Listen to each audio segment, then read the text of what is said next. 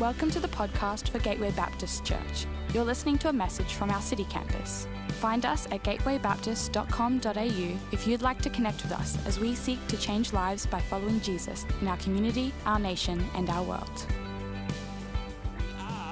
In a series, just in case you've forgotten, called Who We Are, and we are going through the values of the church. If you haven't grabbed one of these Towards 100 booklets, which we spoke about a month ago, it feels like quite a long time ago, where we had Vision Sunday, and we shared just some of the things that we believe that God is calling us to as a church, and that's all been shared in this booklet. You can grab one at the back on your way out if you missed that. But we are heading towards our 100th birthday as a church. If you did miss that, you know, we're one church in 5 locations, and Gateway is turning 107 years' time. And as we head towards our 100th birthday, there's a whole bunch of things that we believe God has called us to do. And part of that, kind of revisioning and setting out some markers for the next season ahead, is also we have revisited our values. You know, values speak of who we are. They speak of our DNA, you know, it's kind of how we behave, how we relate. And so we've kind of called this series, as we journey through our 5 values, we've called it Who We Are, just kind of, that's it. And so we're into our second value. A couple of weeks ago, we kicked off looking at our first value, which is we live with abundant generosity. And today we're going to step into our next value, which is we hunger for the presence of God. We hunger for the presence of God. Above anything else in our church, we know that we need the presence of God, because it's only the presence of God that changes people's lives. It's only the presence of God that changes a life for eternity. Money doesn't do that. Effort doesn't do that. The presence of God changes lives. It's changed our life. And that is why we are saying as a church, we hunger, we are desperate for the presence of God. You know, there's a line that I'm sure we all know. Desperate times call for desperate measures. Desperate times call for desperate measures. And when we're desperate, we do desperate things, don't we? When we're desperate, we do things that we wouldn't normally do. Now, let's just think of a few scenarios of when we're desperate, where we may behave in ways that we wouldn't normally behave. I don't know if you've ever been desperate for the toilet. You know, absolutely busting for the toilet, and you're out, you're about, you're not at home, and there's no toilet to be found. You know, I don't want to hear your story right now of what you did. Desperate times call for desperate measures. I was in the getting my hair cut a few weeks ago, and a lady just charges in to the salon there and says, "I need a toilet," and so then it was all panic stations trying to find this bathroom for this woman. You know, I'm sure that in normal circumstances she wouldn't do that. You know, she'd just wait. But she was desperate, and so she charged into a shop and said, "I need the bathroom." Maybe you've done that before. Maybe you've just randomly knocked on somebody's house door and said, "I'm desperate for the bathroom." Maybe you haven't, I'm not quite sure. But desperate times call for desperate measures. You know, for those who've had young kids and you are desperate for sleep, but your child is not sleeping, desperate times call for desperate measures. You know, I have just slept on a hard floor on numerous occasions whilst our young child, who couldn't sleep, sleeps nice and warm in my bed. There have been times, I'm sure, as parents, where you've got in the car at 2 o'clock in the morning and put your child in the car and just driven around the city. You wouldn't normally do that. You wouldn't just normally wake up and go, "You know what, it's 2:30 in the morning, I'm just going to go for a drive around the city." But if you're trying to get your child to sleep, desperate times call for desperate measures. You know, if you're down 5 guesses on Wordle, and you've got one more shot, desperate times call for desperate measures. Come on, some people may just actually search online to find out what the word is, because you desperately need to keep that streak going. Anyone done that? Any confessions? Does anybody even know what I'm talking about? If you haven't jumped onto Wordle, don't, because it's dangerous. It's a vortex. You know, if you're desperately thirsty. You will do anything just to get that drink. Now, I remember when I was a kid coming in, and I was all sweaty. It was a hot Brisbane summer, and I'd been playing cricket. I came upstairs and ran to the kitchen and opened up the fridge and just grabbed that bottle of white liquid and poured it into a cup and just chugged it down. And I realized halfway through that it wasn't water. It was white vinegar. It was disgusting. I just spat it out everywhere. My mother had accidentally taken a bottle which she thought was water, but it was white vinegar, and put it in the fridge. I've got to say now I'm scarred. I cannot, and you ask Megan, I cannot stand the smell of vinegar. It's horrific to me. When you're desperately thirsty, you'll do anything to get a drink of water. And if you're desperately hungry, then you'll eat pretty much anything. I know when Megan is desperately hungry because she will lower herself to eat McDonald's. I mean, for me, McDonald's is that's wonderful. But for Megan, it's not. And so I know that when Megan is desperately hungry, it'll be takeaway through McDonald's, normally on a long road trip. Desperate times call for desperate measures, eating McDonald's. When we're desperate, we do desperate things. And we know, and we just spent a whole bunch of time praying about some desperate things going on. This week as I've driven around our suburb, I've seen some pretty desperate things. There's some people right now in our city who are in a lot of pain, really struggling. When you see whole contents of houses just spill out onto the street everywhere. People have lost everything. Desperate times. When you turn on the screen and you see what's going on in Ukraine, there are some desperate scenes. There are people who are in a desperate situation. Our world is walking through some desperate times. And we're walking through still a global pandemic. We are living through desperate times. Desperation, when we walk through desperation, we do implement desperate measures. We do things in a desperate way. And what we do in desperate times reveals where our faith truly lies. It reveals our devotion. Desperation reveals our devotion. And we're going to look at a story today. And in fact, we're going to be reading a fair bit of narrative, a fair bit of scripture today from the life and the story of King Jehoshaphat from 2 Chronicles.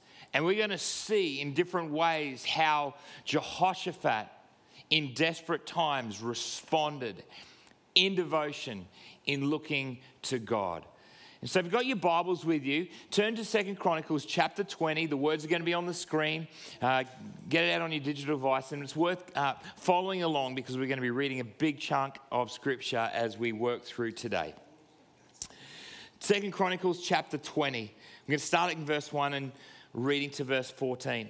Some people came and told Jehoshaphat, a vast army is coming against you from Edom, from the other side of the Dead Sea. It is already in Hazezon Tamar, that is En Gedi. Alarmed, Jehoshaphat resolved to inquire of the Lord, and he proclaimed a fast for all of Judah.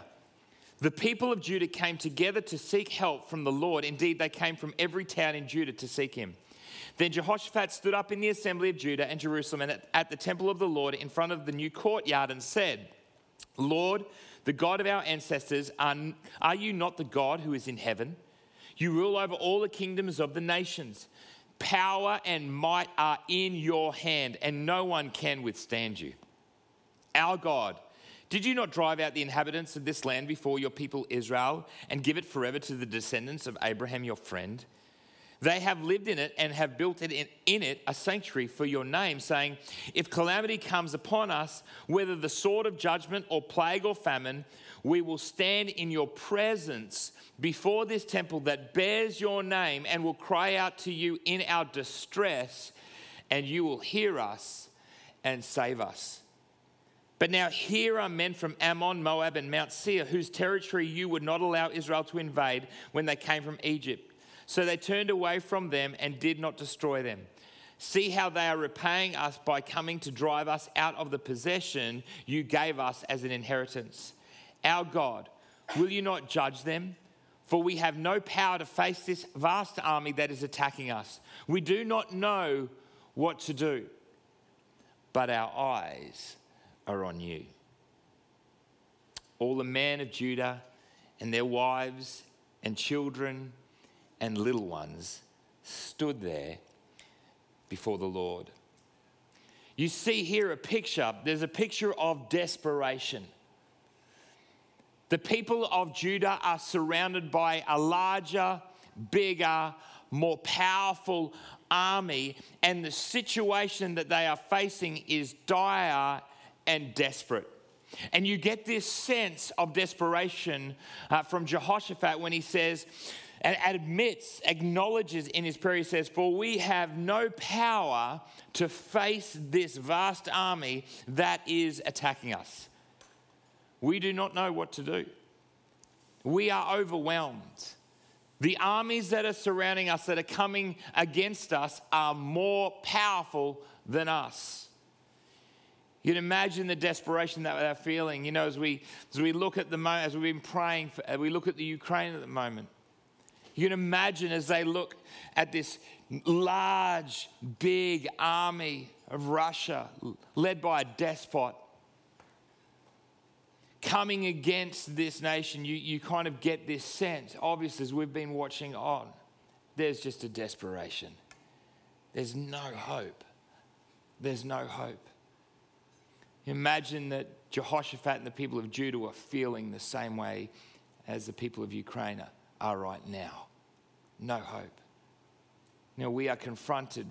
We see out in our world desperation. We look at our own communities and we see desperation. We see people, family, friends, work colleagues who may be walking through seasons right now of desperation, depression, anxiety, marriages falling apart, lost jobs, financial issues. Whatever it is, we're surrounded by moments, and maybe you are right now walking through a moment, a time, a season of desperation. We all walk through these seasons. And for Jehoshaphat and for the people of Judah, they are walking through a season of desperation. But as we see with Jehoshaphat and the people of Judah, a devoted heart is directed to God in desperate times. And so Jehoshaphat says at the end of his prayer, our eyes are on you. Our eyes are on you. And in desperation, he gathers the people together. And I want to just point three things that happen. In this place and in this moment, Jehoshaphat gets together the people of Judah. There's three actions of a devoted heart, devoted life in a moment of desperation that we see here that we can learn from. Firstly, we see that Jehoshaphat gets the people together and they fast. They don't eat. Why in the world, when you are in a place of desperation, would you fast? Well, we see it right through the Bible, that we see that this practice of fasting happens in times of desperation. In the Old Testament and the New Testament, this practice of fasting. In fact, we even see Jesus at the beginning of his ministry. We see in Luke, he's baptized, commissioned to go out, and the first thing he does is he goes and he fasts for 40 days in the wilderness. You may look at that and go, well, that's not really a desperate situation, but Jesus understood in you the desperation and the need that he had from the Father. He needed the power of the Spirit in his life if he was going to minister in that way. He understood the desperation that was required, that he was desperate. He fasted. There's something about fasting and the act of fasting that says, God, you are more important to me than anything else, even food. And I know in my own life when I have fasted, there has been significant moments of revelation.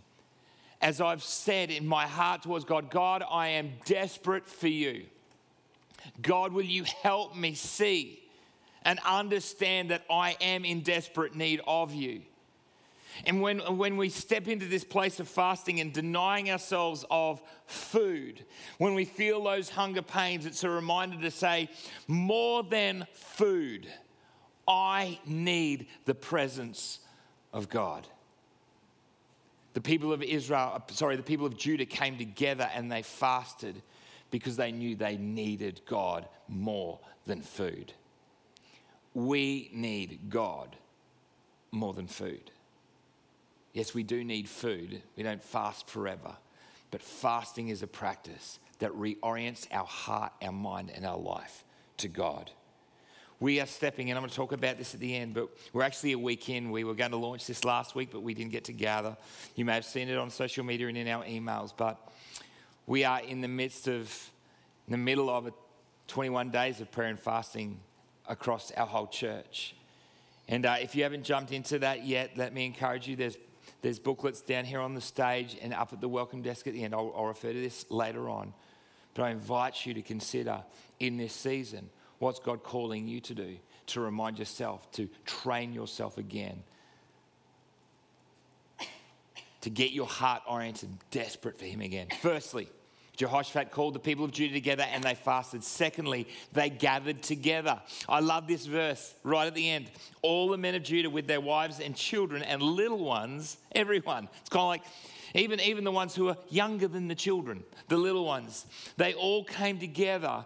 They stood there before the Lord. They gathered together as one. Firstly, they fasted. Secondly, they came together as community. In desperate times, when we are desperate for God, we recognize that we need others.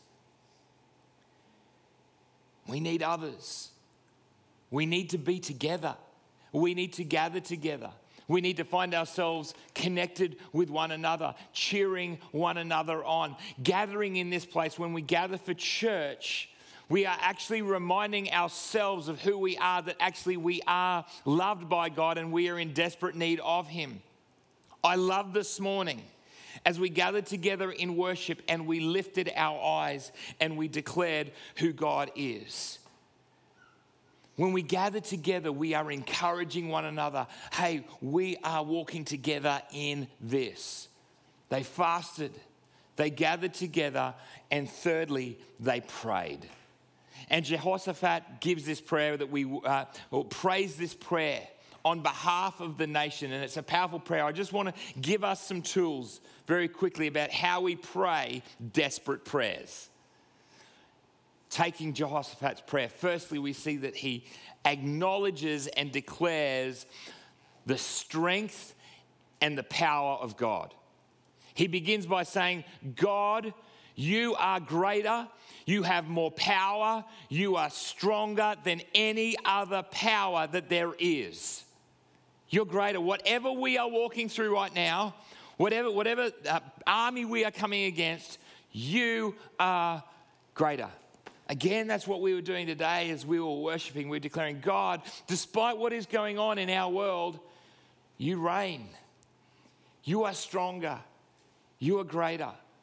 Declaring the strength and the greatness of God. Secondly, we see that Jehoshaphat recounts the story that they're part of. And says, God, you have been with us. God, you called out Abraham, your friend. God, you have been with us. You have journeyed with us. We have seen your faithfulness throughout our history. You know, when we pray, we can recount the story that we've been part of. God, you are great. God, you have been with us. You saved us. You've walked with us. You've rescued us.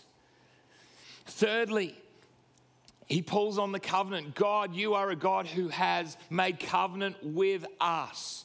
You're a God who said that if we come to you, you will save us. You're a God of covenant. God, that is your character. You are a faithful God. And once he has articulated those things, God, you're powerful. God, you've been with us. God, you are faithful to your covenant. Now, God, hear my prayer. Hear my plea. We're surrounded by these clowns. These guys are wanting to attack us. But we know, God, that you are stronger, that you are faithful. We don't know what to do right now, but our eyes are on you. This is our desperate plea. Will you save us? That is the map that Jehoshaphat gives us for desperate prayer. I wonder whether we pray those kind of prayers regularly. I know that I don't. And I know that I need to. Because as I already said, we're in desperate times. We need to be a people who are praying desperate prayers. Come on, let's just think about it for a moment. We look out in our city. We look out in our state. We look out in our nation. There are millions and millions and millions of people who do not know the life-changing, life-transforming message of Jesus. Right now, in the nation of Australia, a majority of people are heading to a Christless eternity. We look out into our city and we see that most people do not know the love and the grace of Jesus. They're batting it out alone. They're trying to figure out their life alone without walking in the presence, the power, the love, and the grace of Jesus. I've got to be honest. When I hear stories of what people are going through, I don't know how they live without Jesus. I just don't. There is so much helplessness and hopelessness out there. And it's all well and good for us to be comfortable where we are, but the reality is we need to start praying some desperate prayers because we live in a nation that is desperately needing Jesus. Desperately needing Jesus. And we need to be crying out and looking with compassion like Jesus did. Say, God, you're a powerful God. God, you're a faithful God. God, you're a God who sent your Son. You're a God who loves every person. God, will you save our nation? We don't know what to do, but our eyes are on you. Will you save Australia? Will you save Brisbane? We need to start praying some desperate prayers again. We need to be hungering, desperately hungering for the presence of God. We need to be crying out for our generations. We need to be crying out for our young people, praying for our young people that they'll be able to walk with confidence in an age and a time where Christianity is becoming more and more outcast. Equipping, loving, praying for those who are coming behind us. We are in a desperate time and we need to start praying some desperate prayers. In times of desperation, what we are devoted to is revealed. Where our faith is revealed.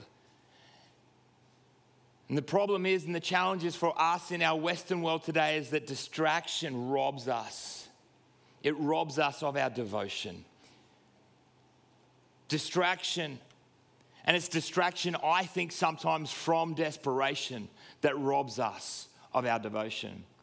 I want to go back to the story of Jehoshaphat because his response in this prayer that we read today is actually formed and shaped by some events that happened a little earlier in his life. In 2 Chronicles chapter 18, we read another story where Jehoshaphat goes to war. In 2 Chronicles 18, I'm just going to read the first 3 verses. We read this. Now Jehoshaphat had great wealth and honor, and he allied himself with Ahab by marriage. I want to hit pause there for a moment.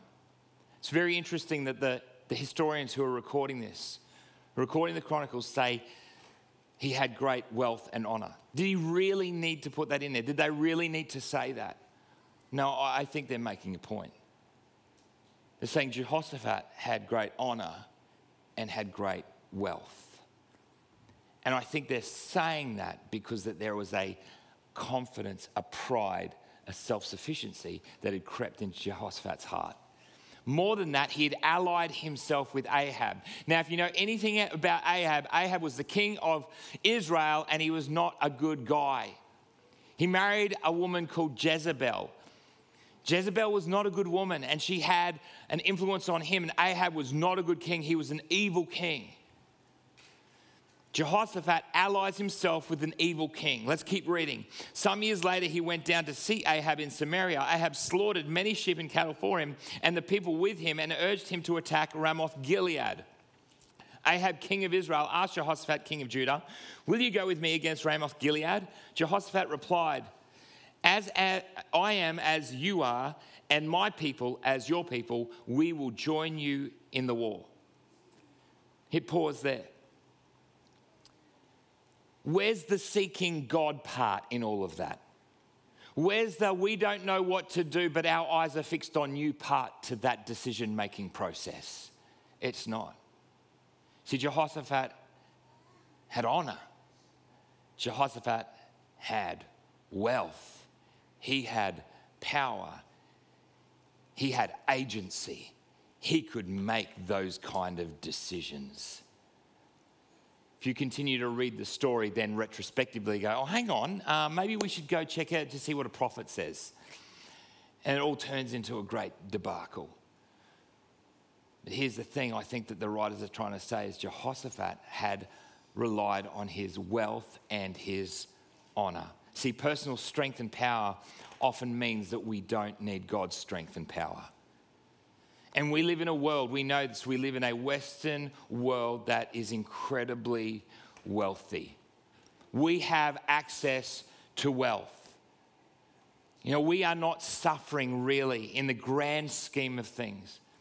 We're the richest people in all of history with what we have access to, technology. We live in a materialistic, consumeristic age.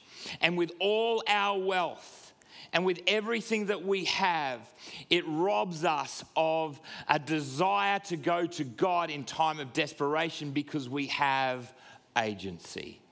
We have wealth. We have things to turn to. And often this wealth acts as a distraction from our real needs, our real desperation. Wealth distracts us from our desperate state.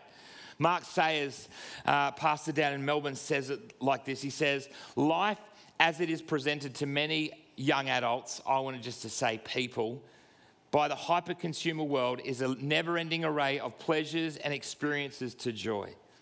Hyper-consumer culture does not want us to think about the future, just as the fast food supplier does not want us to think of the future ramifications of the fat-laden snack we're about to buy. That's why I trust Megan. McDonald's. Rather, they want us to think only in the moment, focusing on immediate gratification. So with all the things that we have, it's all designed, and we're told this, that if as long as we just have the stuff, then we'll be okay. We can get that next hit of happiness. Everything's going to be okay. It masks over the desperate state of our heart, the reality of our life. This is the world that we're in. It was fascinating.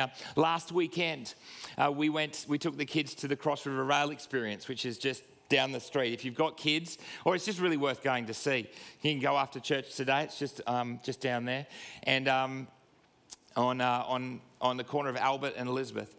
And we took the kids there, and we were watching a video. You'd be very proud of us, David, going to Cross River Rail Experience. We were looking at just the way that they're designing the different stations. And the guy on the video was saying is that millennials these days, emerging generations these days, they're not interested in things. They're interested in experience. And so they're designing everything around our travel experience now and public transport around experience. Because we're all seeking, and again, I don't want to just put emerging generations. I think this is for many of us. We're looking for the next hit. We're looking for the next high. We're looking for the next distraction that actually masks the reality of who we really are.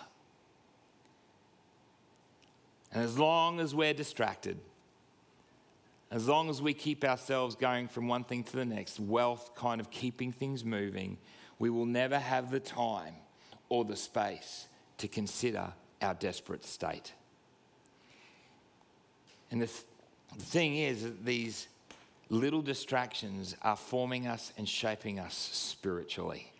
They're having a significant impact on our relationship with others and our relationship with God. David Foster Wallace said this: the insidious thing about these forms of worship, as he calls it, these distractions, these idols in our society, in our culture, is not that they're evil or sinful, it is that they are unconscious. They are default settings. They're the kind of worship you gradually slip into, day after day, getting more and more selective about what you see and how you measure value without ever being fully aware that that's what you're doing. We live in this world of ongoing distraction and wealth that is robbing us of our acknowledgement of the desperate state that our world is in. And so we don't pray. We don't cry out. We don't see the need or the burdens because we're just happily going on from one distraction to the next. And this is for us too. And we need to find new practice, new ways, new abilities to be able to see what's going on in our mind and in our heart so that we can live a heart of devotion towards God. We read then, as we continue with Jehoshaphat's story, that he is rebuked by a prophet.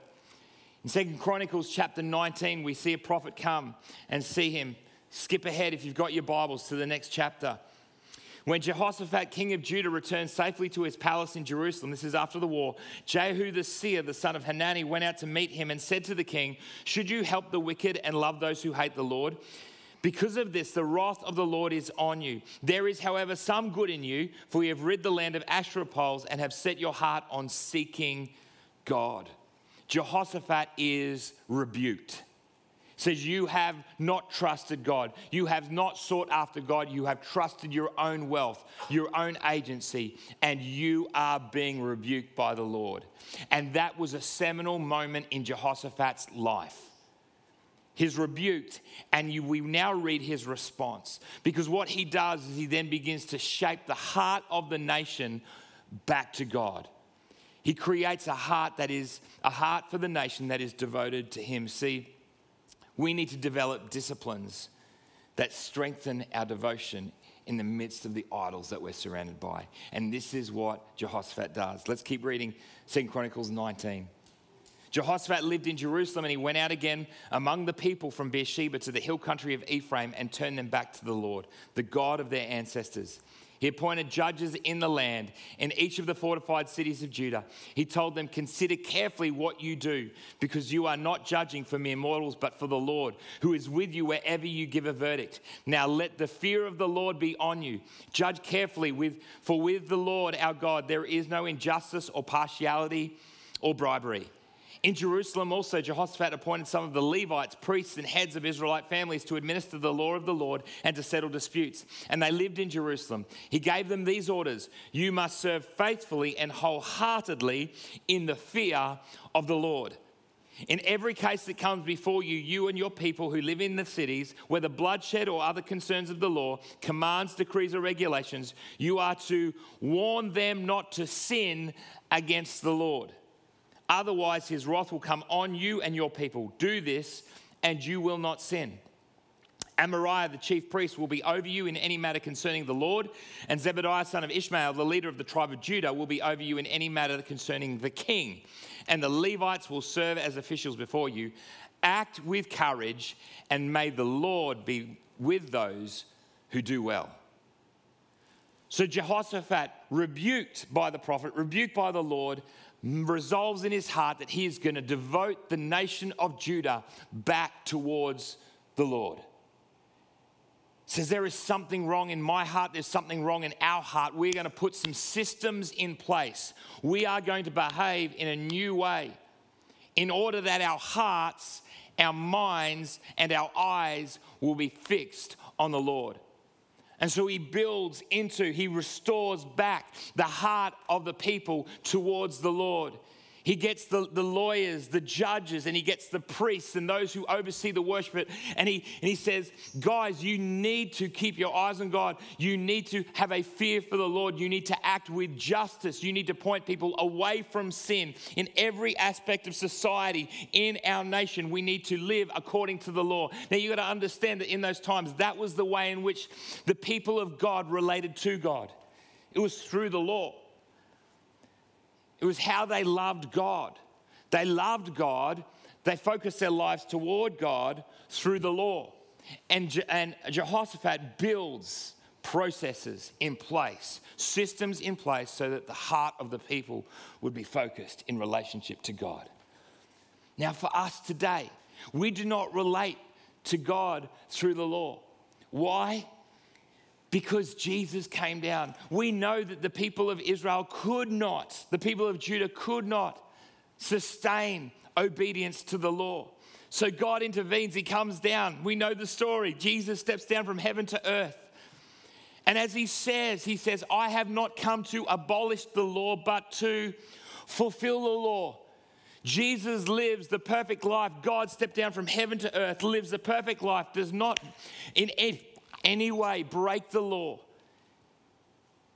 And then, as we know, for our sin, he dies for us, those of us who have broken the law, in order that we may be restored to God, that we may have relationship with him. We are people of Jesus. We are in Christ, and when we're in Christ, we have access to the Father. We are his children. Jesus rose again 3 days later, defeating sin and death so that we can have the power and the life of the Holy Spirit inside of us. We can walk as children of God. That is what we are. That is what we've been called into. We are forgiven, free people. The law no longer condemns us. We have been saved through Christ. But with any relationship, it takes work. There are systems in place. There are things that we need to do in order that our hearts may be towards God, like any relationship, right? If you don't spend time with somebody, you probably don't have a relationship with them. You know, I say regularly that for Megan and I, there are a whole bunch of things that we need to do as a married couple in order that we may be devoted to one another. If I didn't come home at night, if I just abrogated all responsibilities, if I didn't call Megan, if I had no communication with Megan, you'd say, Andrew, you're not really devoted to Megan, are you? You're not really connected to her. See, to remain in relationship with God, to be devoted to him, there are things that we do that help us walk in relationship, to have our hearts and our minds fixed on him. And we look at Jesus and we see some of those because he walked in devoted relationship with the Father. Whether that's prayer, confession, reading the Bible, solitude, Sabbath, whatever those things are that enable you to walk closely with God. See, just as Jehoshaphat built some processes that kept the people of Judah eyes towards him, so we too, as God's people, need to have things in our life that enable us to stay devoted to him. So then when we hit times of desperation, when we walk through seasons of challenge, we don't turn to the distractions and to the idols of our world, but we lift our eyes and we say the prayer that Jehoshaphat prayed. We don't know what to do, God, but I've been walking with you all these years, so my automatic response when things go wrong is, I don't know what to do, God, but my eyes are on you. It's not, I don't know what to do, so my eyes are on something else. I've been cultivating a relationship with you, God. I've been walking with you, God. I know who you are. I've got to know your character. I've got to know your love. I am confident in you. And even though I can't see how this is all going to end up, I trust you. I'm looking to you. When we do that, we walk with God, our trigger response will always be towards God. And the wonderful thing is that when we do that, when we look to him, God gives us his power. God gives us his power. He gives power to those who desperately seek him. He gives his presence. He gives his power. He gives his power to those who desperately seek his presence. I want to land this story of Jehoshaphat. He gathers the people together. Remember, they've had these practices. The whole nation has been shaped back towards God through the law. And so when they're surrounded by the army, desperate moment, what are they going to do? They're facing annihilation. They turn towards God. They cry out to God. We don't know what to do, but our eyes are on you. And then a prophet comes. 2 Chronicles chapter 20, verses 14 to 7.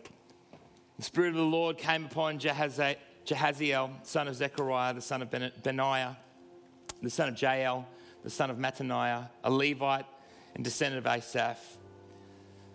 And he stood in the assembly. He said, "Listen, King Jehoshaphat, and all who live in Judah and Jerusalem, this is what the Lord says to you. Do not be afraid or discouraged because of this vast army, for the battle is not yours.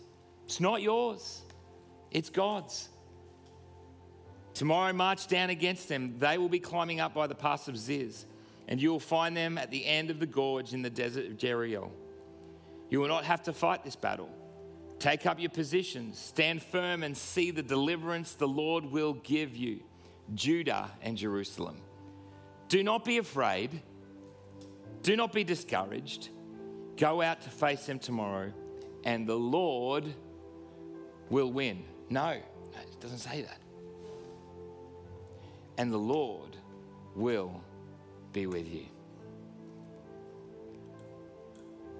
That great promise that is given more than any other promise in the Bible is, do not be afraid. I'm with you. I will never leave you. I will never forsake you. I am with you. Do not be afraid. I am with you. When we look to God, he gives us his presence.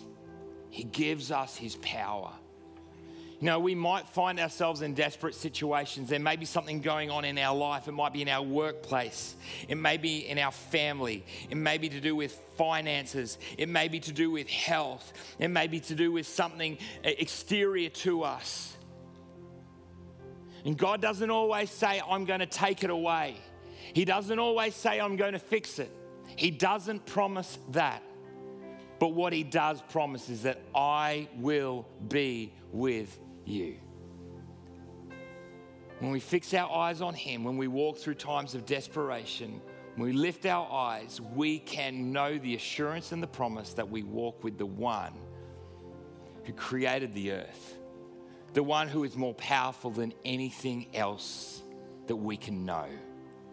We can have that power, and we can walk in confidence and comfort, knowing that we have that power. And also this, and this is the hope, God may change our circumstance. God may break through.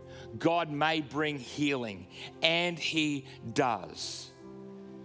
And when he steps through and when we know his presence here on earth, it's just a foretaste in what is to come. Because there is a great promise that Jesus has defeated sin and death. He did rise again 3 days after being killed in order that we can have hope and assurance for eternity. We have a hope that is not here right now. We have an eternal hope that one day he will judge the living and the dead, that all will be made new. That all things will be made right, and that we will be redeemed and restored. We can know it now, but it's a foretaste of what is to come. God says to us, I am with you. I am with you. Luke 11, ask and it will be given to you. Seek and you shall find. Knock and the door will be open to you. He opens the door to every one of us. He invites us in to his presence, and he wants us to know his power. I reckon, well, this is what I'd love us to do today. I reckon there are circumstances that every one of us are facing in some way. There are things that we can look at our own life.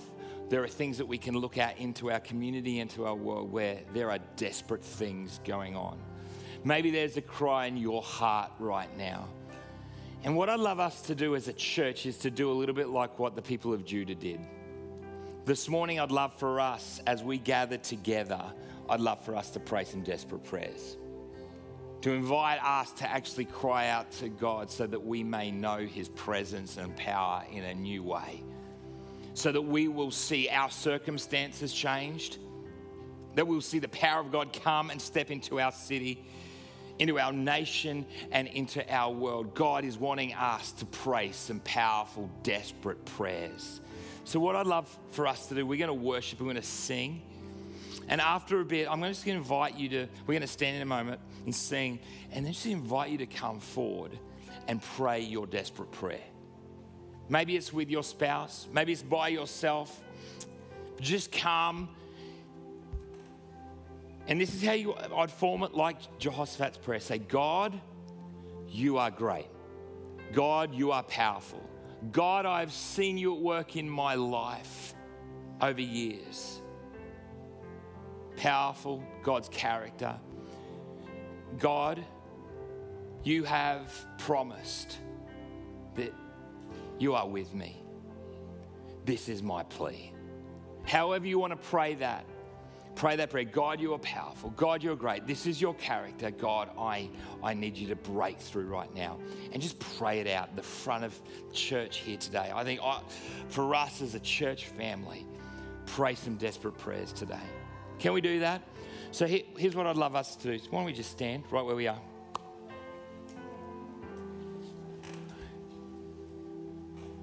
The band's just going to lead us in the first part of this song.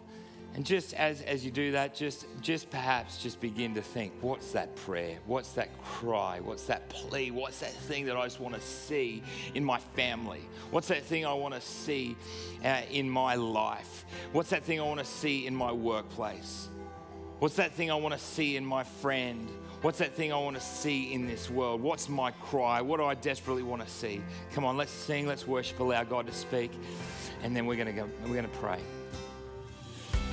We hope you've been blessed by this message. If we can pray for you, or you would like to take a further step in your relationship with Jesus, we would love to connect with you. Please head to gatewaybaptist.com.au and click Get Connected to let us know.